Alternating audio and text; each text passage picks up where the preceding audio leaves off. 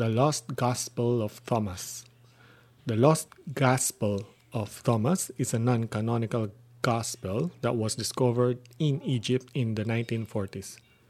This gospel is considered to be one of the most important texts in early Christian literature and has been the subject of much research and study by scholars in religious studies. The purpose of this podcast is to provide an overview, super high-level overview, about the Lost Gospel of Thomas, including its background, content, and significance.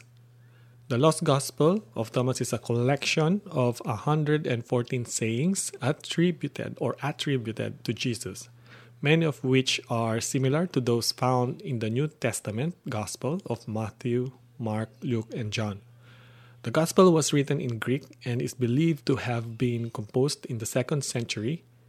The text was discovered in 1945 in the Nag Hammadi Library in Egypt, along with other early Christian texts.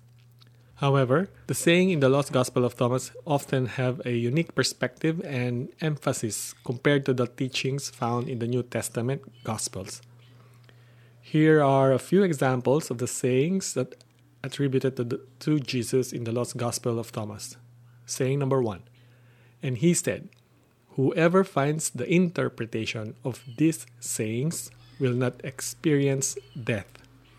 Saying number 6, "His disciples said to him, 'When will the kingdom come?' Jesus said, 'It will not come by waiting for it. It will not be a matter of saying, 'Here it is,' or 'There it is.' Rather, the kingdom of the Father is spread out upon the earth, and men do not see it." Saying number 11, Jesus said, "This heaven will pass away, and the one above it will pass away. The dead are not alive, and the living will not die. In the days when you consume what is dead, you made it what is alive.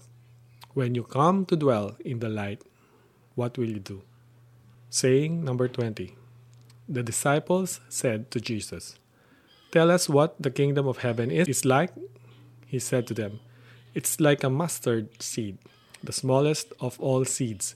But when it falls on tilled soil, it produces a great plant and becomes a shelter for birds of the sky."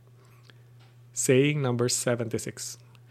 Jesus said, "The kingdom of the Father is like a merchant who had a supply of merchandise and found a pearl. That merchant was prudent.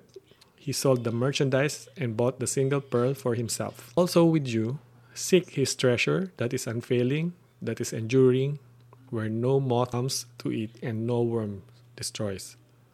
These sayings provide a unique perspective on the teachings and beliefs of Jesus and offer insights to the diversity of beliefs within early Christianity.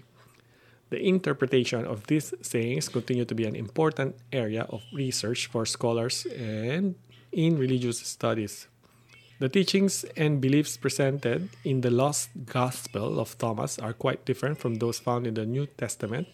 The Gospel emphasizes the idea that the kingdom of God is within us and that individuals can attain enlightenment and achieve union with the divine. The Gospel, who presents a Gnostic perspective on the nature of the world, in which matter is seen as evil and spiritual realm is seen as good. The Lost Gospel of Thomas has been the subject of much debate and interpretation by scholars and religious groups. Some believe that the Gospel represents an early form of Gnosticism, while others see it as a later development of Gnostic ideas. There has also been controversy around the authenticity of the Gospel and its authority as a source of early Christian beliefs and practices. The Lost Gospel of Thomas is an important text in early Christian literature that provides a unique perspective on the teachings and beliefs of Jesus.